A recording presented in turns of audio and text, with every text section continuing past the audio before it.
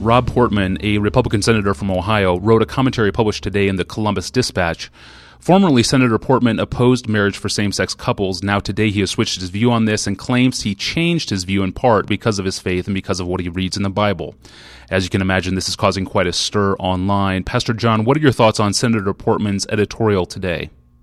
Rob Portman has said that for conservative reasons, like the Prime Minister David Cameron, now he's going to switch his view from supporting traditional man-woman marriage to supporting so-called same-sex marriage. It's a very sad article, and I just want to flag two things that he said which I think are very serious for us to think about, watch for, be aware of, that are swaying people in that direction. His son came out as having same-sex attraction, and he says that, this is a quote, I'm a dad who wants all three of his kids to lead happy, meaningful lives with people they love, a blessing Jane and I have shared for 26 years.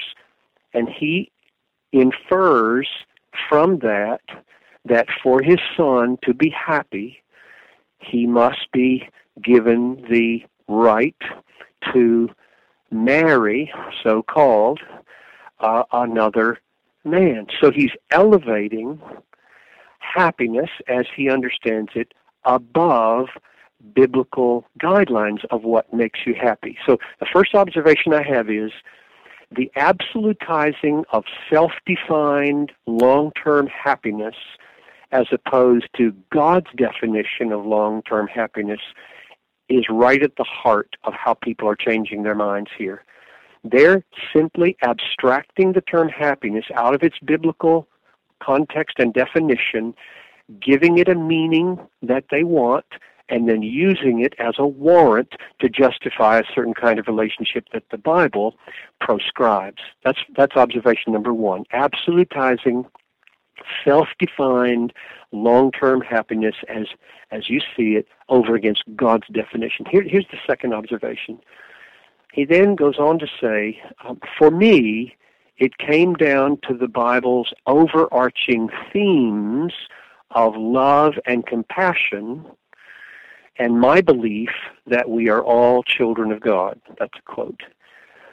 Now, what's happening there is that a hermeneutical strategy, a way of interpreting the Bible, is being used.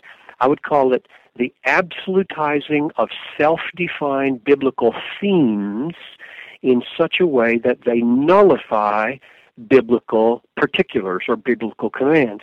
So he takes compassion and he takes love, he defines them his own way, then he brings that definition to 1 Corinthians 6, where it says that those who act out their homosexual desires will not go to heaven, and he says that it simply, we won't live by that. It can't mean that, or I won't accept that. So he's nullifying biblical commands and biblical particulars by absolutizing his definition of broader biblical themes. So those two things are what is at work over and over again in this whole debate, and have been at work, of course, for generations. And I just want to alert the folks who listen to this to watch for that. Where is there a self-defined view of happiness that is then used to justify making the person happy without regard to biblical guidelines? And secondly, where is there a way of interpreting the Bible so that self-defined big biblical themes are used to cancel out particular biblical commands? So I think if we Christians are alert to the kind of illegitimate uses that are being made of the Bible in this way, we might be more cautious, more careful, and not be swept away quite as easily into unbiblical ways of life. And what's so tragic about this is that if the Bible is really true, according to 1 Corinthians 6, for example, 9 and 10, that those who do such things, that is, those who go ahead and practice same-sex sexual relations will not enter the kingdom. This is not love, it's not compassion, and it's not going to lead to happiness, and that's tragic. Thank you, Pastor John. Senator Portman's editorial was published today under the title, Gay Couples Also Deserve Chance to Get Married, and it was published at dispatch.com. Thank you for listening to this podcast. You can find thousands of other free resources online from John Piper at desiringgod.org. I'm your host, Tony Reinke. Thanks for listening.